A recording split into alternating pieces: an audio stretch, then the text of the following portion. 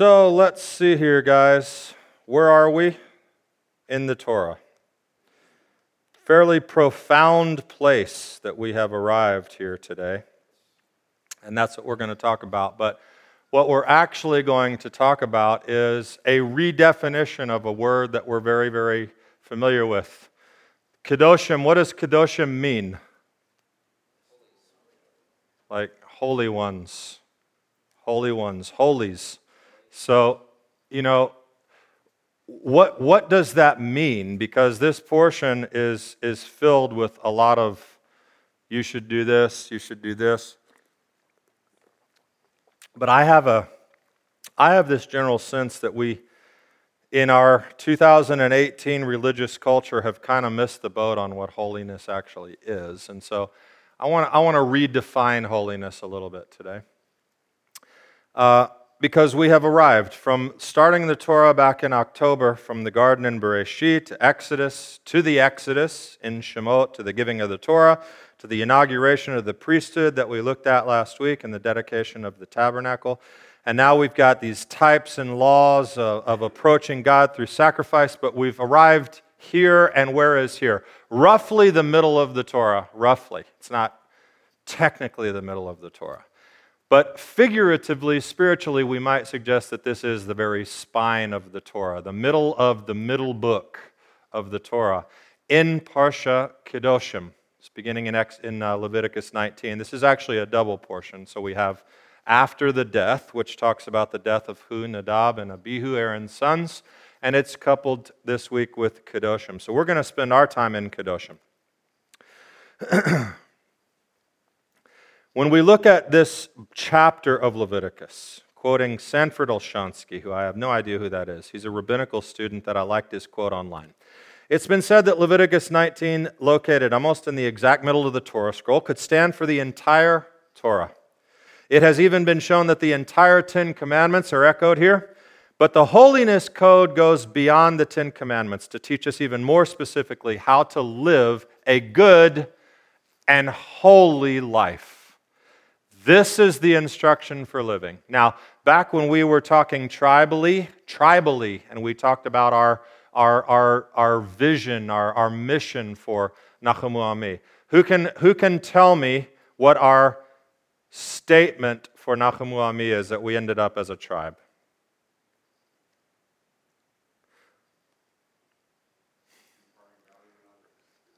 That's part of it. It's this simple, and this was our question. Could it really be this simple? Loving God, loving each other. And Darren and I had a conversation back then about, loving each other, like, what does that mean? And we talked about Chick-fil-A, and we talked about adding value to people, and we looked at that. But this right here is a concrete instruction manual for what that looks like. But it's all couched in being, not couched, it's not concealed. It's outwardly stated, you will do these things because you will be holy because I am holy. And over we read, I am the Lord, you shall faithfully observe all my laws and all my rules. I am the Lord, you shall fear your God. I am the Lord. And the big one, we said it today, we read it in the Torah service, Daber, El kol adat b'nei Yisrael ve'amarta alehem kedoshim tiyu ki kadosh ani Adonai Elohechem. You shall be, for I am the Lord, I the Lord your God am, okay, kedoshim, holy one. Why? Why are we going to be holy according to that logic? According to the statement that was just said, you shall be holy for the Lord your God, I am holy. Why are we going to? It's not difficult. It's straight right out there. He just said it. You shall do it because I am. It's not even a trick question today. Why? Because He is. Great. Can we do that? Can we accomplish that? It's actually a strange thing. You shall do it because I do it. Can we be like God? Obviously, you think so, or else why would He give us an instruction to do this? But what does it mean? How? Well, we need to understand holiness. If somebody has something that we want to emulate, if they have something that we want to be, then we need to study and understand and know what that thing is, what it looks like, how we can take what they are and make it us, because they told us we should. And so, as I've said, I'm not really sure exactly that holiness in the big world out there is understood in the way we're going to look at it. So I want to redefine it. Let me not say redefine. Re-examine it, because it's not a redefinition in any way. It's a return to the proper definition of holiness according to Judaism, according to Messiah Yeshua, and we'll see how. And first, we're going to look at where the common understanding of holiness has taken a wrong turn. What is God's holiness? Let's start right there. What does that look like? What is God's holiness? To be holy is to be what? You got it. Set apart, distinct, different, not common, basically. It's not like holy and horribly vile and rancidly bad. That's definitely not holy. But holy and common, like these are distinctions. So it's to be set apart, distinct, distinguished, not common. Is that God? Is God set apart? Is He not common? Is He distinct? Is He separate? Yes, He is. Psalm 103 confirms that. His throne is in the heavens. His sovereignty rules over all. He is untouchable, unapproachable on our terms. There are very special considerations that need to be taken into account when we go before God. How dare you? I have Yeshua. Yes, you do. That's a special consideration. That's something that you had to do to be able to go into the presence of God in the end of times, at the end. Nothing can stand in the presence of God without being sanctified. So He is an all-consuming fire. That was something that troubled the sages along the way. How can we approach Him when He's an all-consuming fire? So far beyond our conception, we can't even begin to fathom how different and distant and unique the God who created the universe is from us. That's not in your human mind, no matter how smart you might be. Can we model that? Can we be that? No. Very good, Judy. You waited for me to give you the answer, and then you shook your head. Very good. Because in all, But the truth is, that's really not the question. Should we attempt to model that, is the weird question that I want to ask. We can't really, and we shouldn't, but is that all that defines God's holiness? Is that what God is when we define Him as holy? It is part of it, but it is not all of it. In other words, what I describe here to you is the transcendent God, right? We know this word. Transcendent. He's above all. He's beyond. He's separate. He's unapproachable. He's holy, holy, holy.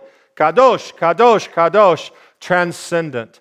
But God's holiness also encompasses the very, very important, it's probably a theological word. Does anyone know what the counter to transcendence is?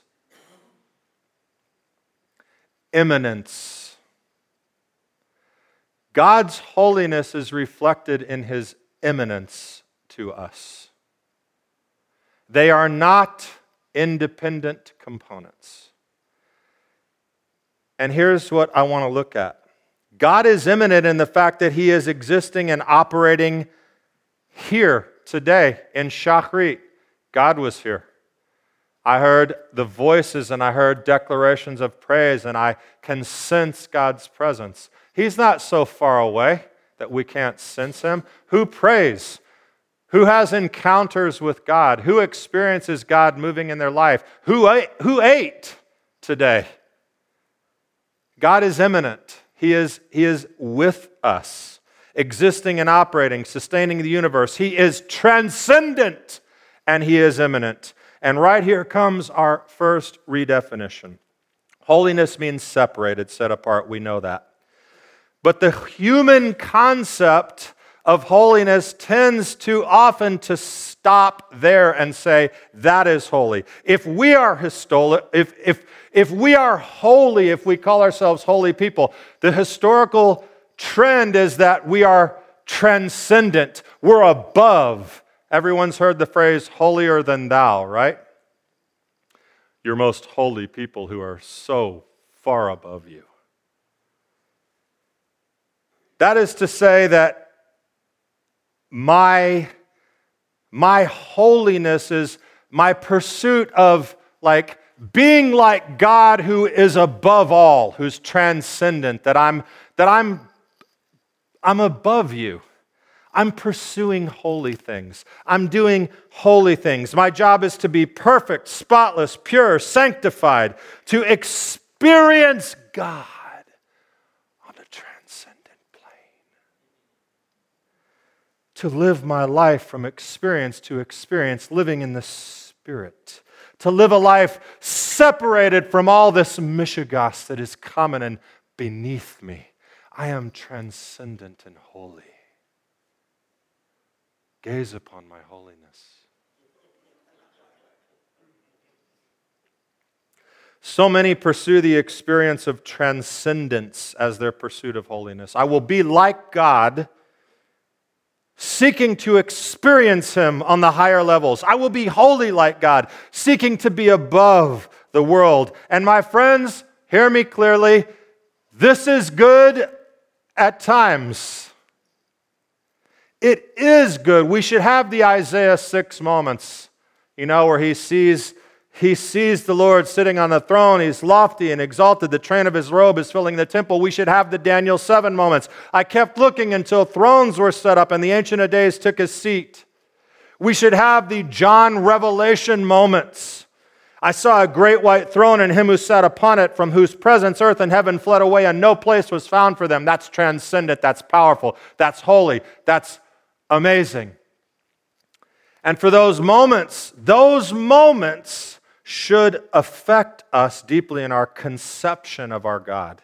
To fear Him, to worship Him, to desire to be set apart, pure, distinct, and beautiful. But have you ever met somebody who always acts like they're in that place? Have you ever met the person who is always on the spiritual plane?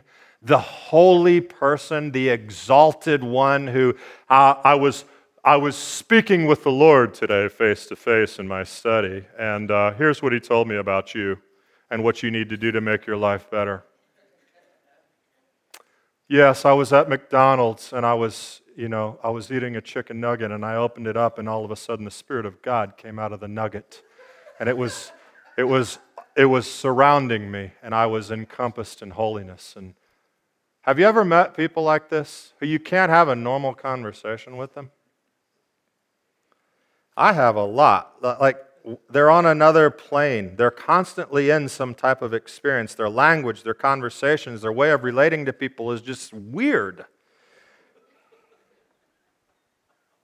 And there's a word. Sometimes those people are prone to be labeled as holy. Oh, one day I want to have that type of relationship with God. I want to be connected like that. And they're always on the mountain. Always on the mountain like Moses. I wish I could be holy like that.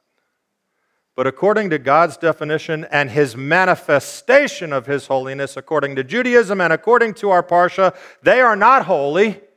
They are selfish. How do we get there?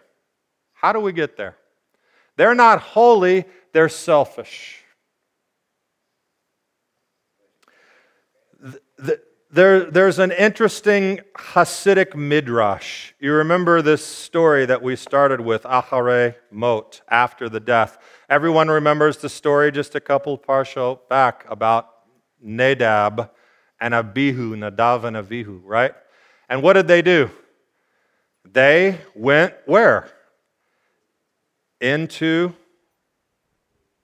Holy of Holies with something strange. And what happened to them? They died. So, acharemot, after the death. That's who we're talking about. And it's said again, even a couple of portions later, we're still talking about this. So there's something. But there's this interesting look from Hasidim that I want to share with you. There's a Hasidic explanation that Aaron's two sons did not sin literally. Their sin was to allow their desire to cleave to God to mount to such an intensity that they died. You hear that? Their bodies could no longer contain their souls. Thus the Torah says, when they drew near to the Lord with such passion, they died, and this was counted as sin. For although, and this is a very traditional book, so it's talking to Jews, this was counted as sin, for although a Jew must divest himself of material concerns at the moment when he stands poised at the ultimate ecstasy of the soul, he must turn again to the work that the soul must do within a physical existence. Now that's a little complicated, but basically you follow me. It's written in the word in Pirkei Avot, against your will you will live.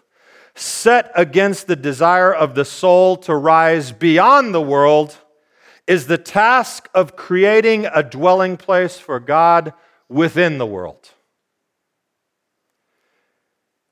Nadav and Abihu achieved the ecstasy, but they did not return.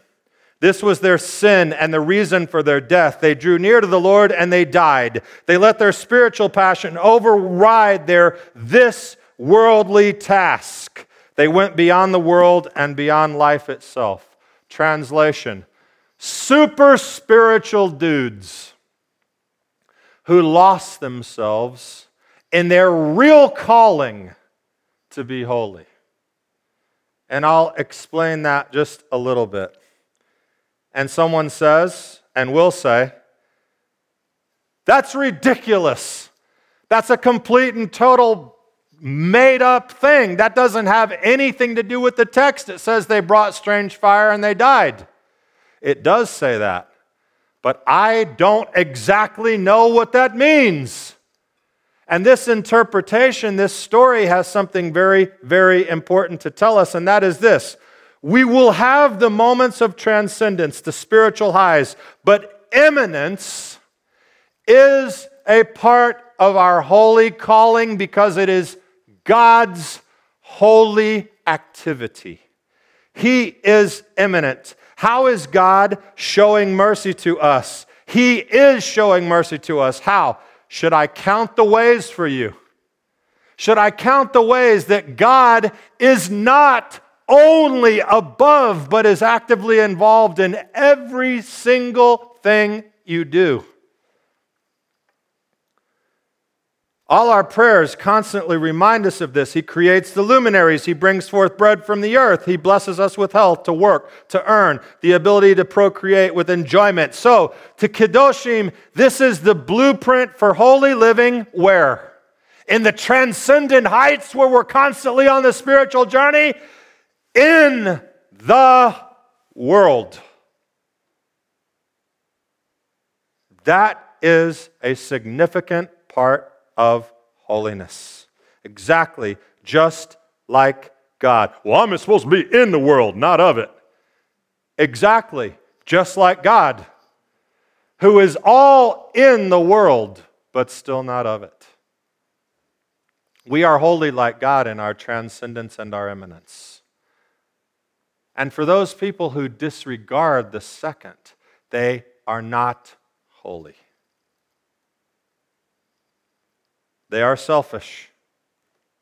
Jeremiah 9 says, thus says the Lord, let not the wise man boast in his wisdom, let not the strong man boast in his strength, let not the rich man boast in his riches, let him who boasts boast in this, that he understands and knows me, that I am the Lord who practices steadfast love, justice, and righteousness in the earth.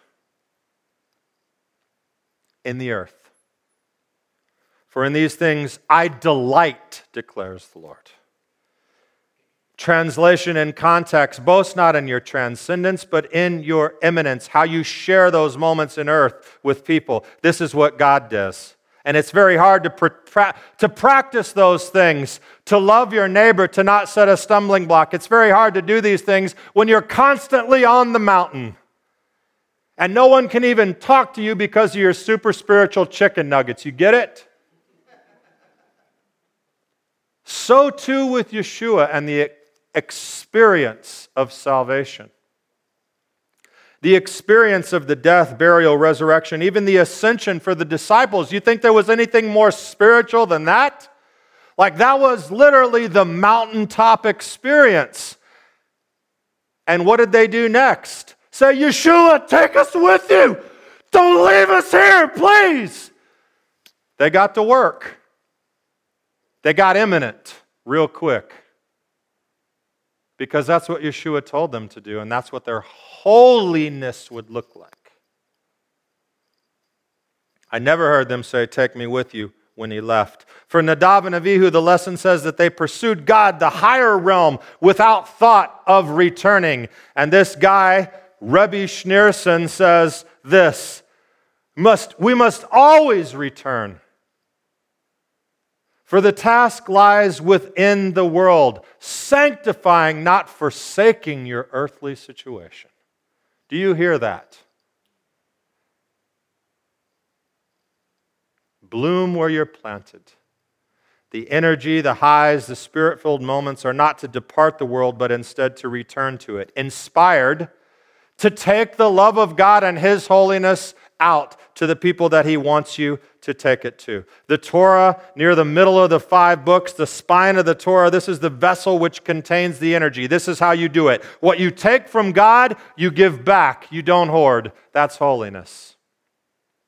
To live a holy life. The super spiritual one is the dangerous one. He's the one you avoid. The one who constantly hears from God for their own sake, to elevate their own status, that is not the goal. And because God does not require of us the impossible, He sent His Son to exemplify how this plan can be accomplished. Because what did Yeshua do? If anybody ever who put 2 feet on this planet was a transcendent dude, who knew what it meant to have moments and experiences with the Father, if anyone ever, it was Him. And He got off on His own and He prayed and He did all these other kinds of things, but He was always in the world, exemplifying eminent holiness. And it is the same with the Holy Spirit. I hear people talk about the Holy Spirit told me this, the Holy Spirit told me this. I wasn't speaking in tongues.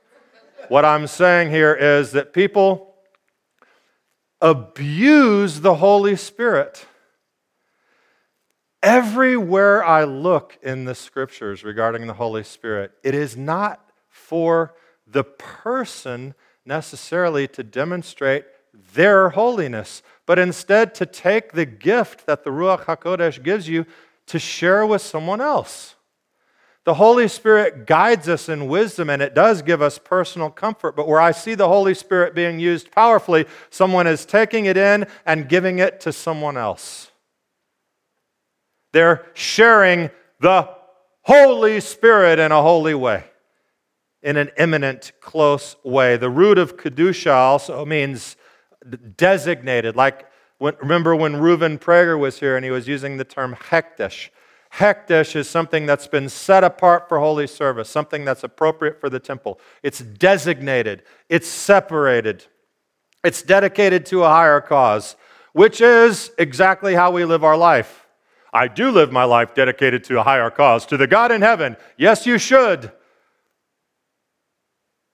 But there's the man on earth, and the woman on earth, and the child on earth who is part of your holy higher cause. We love God in pursuit of holiness. We love our neighbor as a result of holiness. And along these paths, you will become holy, sanctified, and it will all flow out outwardly. It's not always the experience of the mountain. The truly holy person doesn't engage in activity where he is the sole beneficiary. Nadab and Abihu. They had a really cool role. They were the sons of Aaron. They had something that was amazing that they were going to be able to do. They were going to serve for the people in this intermediary role. They were going to be priests. They were going to be able to encounter God for who? For the people. Their holy service was not all about them. A little bit of it was for them, but it was for everyone else. And that's what a holy person looks like. I read this interesting thing that struck me. When you go to the gym and work out, a truly holy person is not at the gym because they want to build muscles and look good for the world. Do you know why the truly holy person is at the gym? So that they will be healthy to care for those who God has entrusted to them. That even the act of the bench press is a holy activity if your mind is directed on the fact that you're doing that for another. That's what the holy person does. They constantly are immanent in the lives of others. They take their transcendence and they transfer it into immanence. That is what holiness looks like. And back to our Hasidic consideration of Nadab and Abihu. There's this interesting thing that surrounds this text in Leviticus 10. Moses said to Aaron, this is what the Lord meant. This is after they died. Not in this portion, an earlier one. This is what the Lord meant when he said, through those near me I show myself holy and gain glory before all the people. And Aaron was silent. For those near to me I show myself holy and gain glory before all the people. Do you think God really wanted to gain glory by striking those two dudes down? What he wanted to do was have them draw near to him and go out after that as a representative, as a model of God, of his holiness, and interact with the people. That second part, and gain glory before all the people. When you experience my holiness, God says it should be transformative to those around you. And by that I will gain glory among all the people. And so we can see from this reassessment, transcendent and immanent holiness, of separation leading to together, of distance leading to closeness. These are the reasons why Yeshua would pick the two things that he said as the most important commandments. What are they? Right. Love the Lord your God in your transcendent moments. Be with him. Seek him. Seek his face. Know him. Study his word. Understand God. Have a relationship with him. That's only yours. No one interferes with that. It's yours. Love the Lord your God with all your heart. And then bring it down. And remember that your place is in the world. Not of it, fine. In it, not of it, fine. But you're in it. Bloom where you're planted. Love your neighbor as yourself. Be immanent. Share yourself. Holiness is so much more than what we watch on TV or how much we read our Bibles or how we pray or how much we know about God. Those are components for sure, but separation is not God's definition of holiness. Jeremiah 9, in the earth God does these things, and he delights in these things. Can we be holy by his definition? Absolutely. Can we be holy to some degree on the transcendent? Yeah, we can. We can have our Nadav and Avihu moments. We can have those refining fire spiritual moments. And that's part of God's holiness.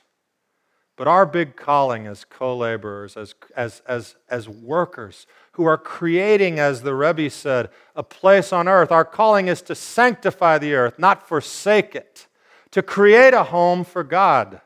Can we be holy like God? Yes, the answer is, will we? What motivates us to strive for holiness? Our benefit or theirs? Because it's actually both, but it's incomplete without both.